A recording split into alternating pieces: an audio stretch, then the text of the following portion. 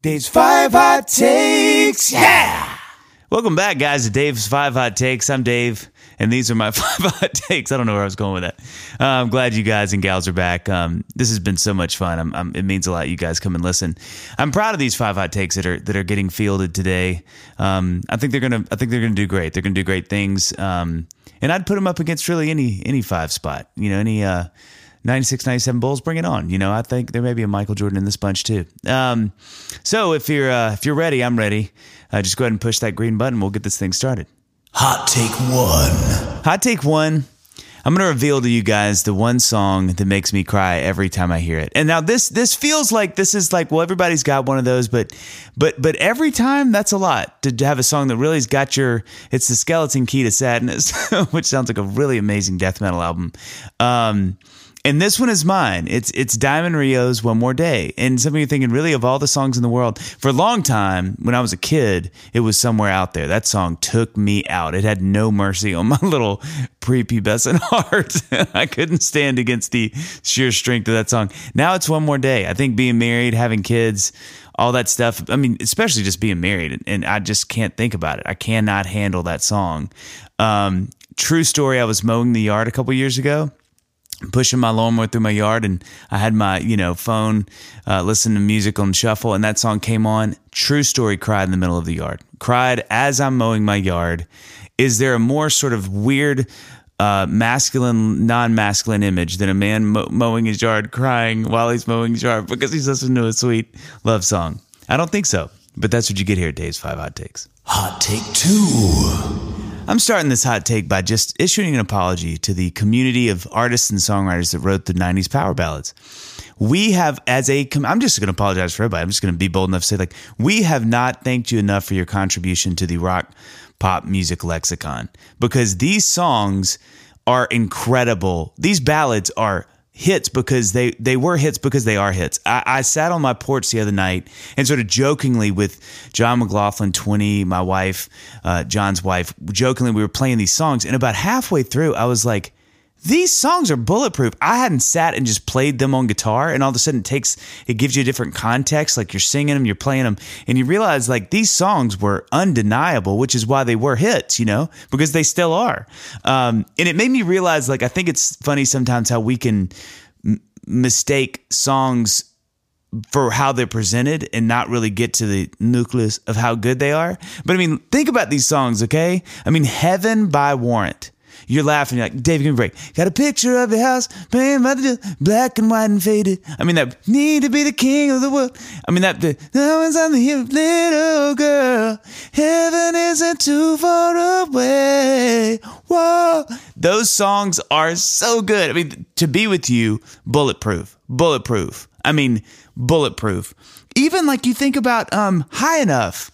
Can you take me high enough to fly me over yesterday? I mean, these songs are incredible songs, and I would argue a good chunk of them would be country hits today. That's just a hot take. That's scalding hot on that one. But I really think you could play these on guitar, and if people didn't have a context for them, they'd be like, what is this? Yes, some of the lyrics are a little Cheesetown Junction, but these are good songs. Go back and listen to power ballads again, and even more so for those people who like to sit and play stuff on guitar. You guys and girls, sit and play them on guitar, and I think you'd be amazed, oh my God, these songs are actually really amazing.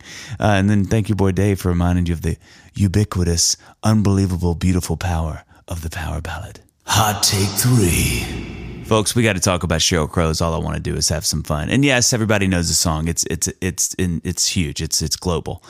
It was a massive hit. I think that song is so amazing in so many different ways. And it's like a great little peek into this little quirk of songwriting that pays off in spades on the song. One, the production is incredible. It's absolutely incredible. The how weird it is, how it's some instruments you're not used to. It's the Wiro, I think.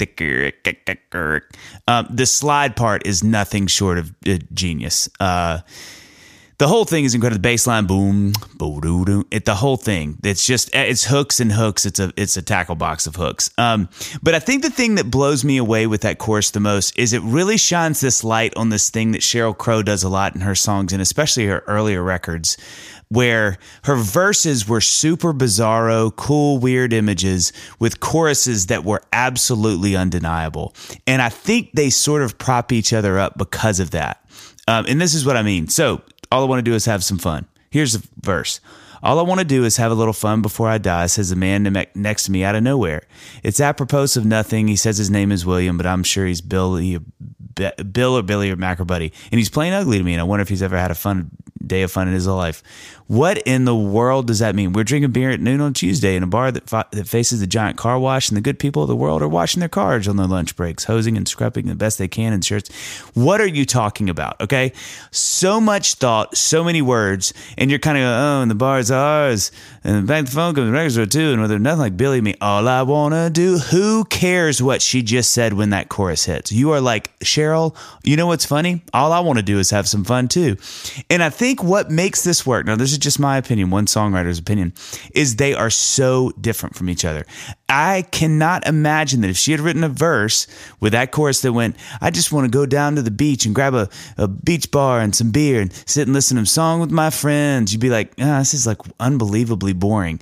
But having this verse, it's sort of like, do I know what she's talking about? I know a guy named Bill. Is he kind of like that? It sets up this juxtaposition that makes, in my little humble opinion, this song pay off, okay? And that's that complicated verse. I'm thinking about all this stuff, all these people. And then she goes, but all I want to do is have some fun. It goes, that kind of makes sense. Like you're overthinking in a verse, but then the simplicity of the chorus. She also has a quote that's one of my favorite quotes of all time. Sheryl does, where it says, the verses are for me, the choruses are for everybody else. In other words, like I can say whatever I want in the verse because the chorus is going to be justified, is going to justify having the verse there because the chorus is so digestible and the verse is so bizarre that they make each other work. You know, if you think about Every Day's a Winding Road, you know, like that's vending machine repairman. Like all that world is so bizarre. And then the chorus hits you, you're like, every day is a winding road. You're absolutely right. And I think it makes it work. You know, I think they have to have each other. If not, it's too much of one thing. If the chorus was a bunch more words about some guy that drives a van or in All I Want to Do Is Have Some Fun's case, you know, more imagery that about car washes and things, you'd be like, what is this song about? But I think if it was simple, in the verses, the chorus wouldn't feel as good as it does. It's a perfect payoff to me, and it's something that Sheryl Crow does to incredible effect, especially early on in her career, where I think it was like this little give and take, this little almost magic act, you know.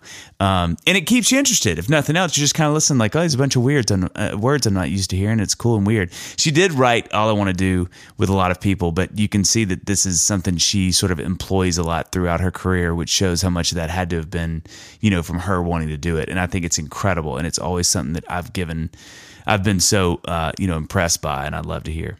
Hot take 4. I've always loved how Love Yourself, hey, you can check it out, Double Love. I've always loved how Love Yourself by Justin Bieber is so simple and was still a massive hit. That's always so encouraging me because it shows like good songs can stand on their own 2 feet. They don't need like all the pomp and circumstance of huge orchestra and drums and all these things.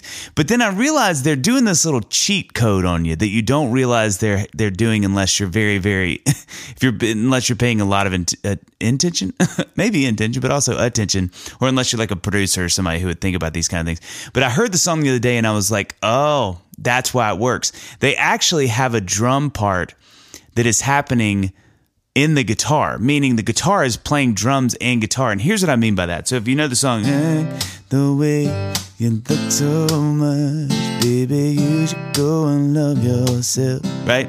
So you know the melody, right? But here's what's happening on the drum, on the guitar to give you the feel of drums without drums being there. The chord is the bass drum, so the boom. The hand where he slaps the guitar is like the snare, which is like, you know, these are terrible sound effects, but you'll get what I'm saying. So it goes boom, boom, boom, boom, boom, boom, boom. So you're kind of boom, boom, boom, boom, boom, boom, boom, boom, boom. So you're actually getting drums by the way he's playing the electric in that song.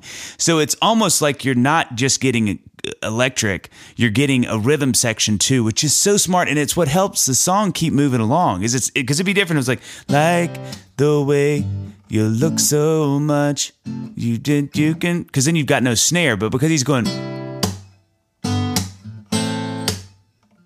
you feel progression, you feel a beat, you feel the rhythm, and it's all happening in your feet. I had to rhyme that, I'm sorry.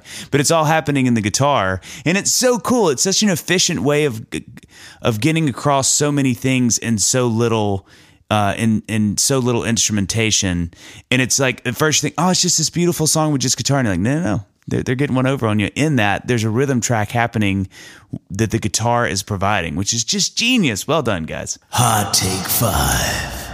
I've said this a few times on this podcast, but one of the reasons that I love talking about music like this and doing these deep dives is finding these anomalies in pop music and pop and rock, R&B, whatever it is, but popular music where people sort of get away with things that you would think on paper shouldn't work, you know?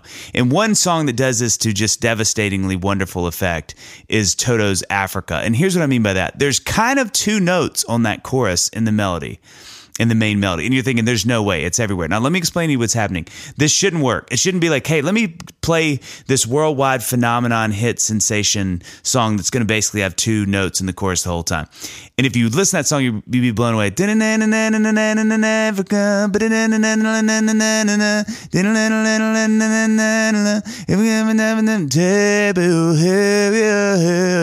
then they sort of make up for it at the end of the chorus with this crazy melody that gets off those two notes. But what's happening in that chorus is those two notes and then just a cadre, if you will, of BGVs that suddenly add so much interest. But if you really solo those BGVs, you'll realize that melody is basically two notes the entire chorus.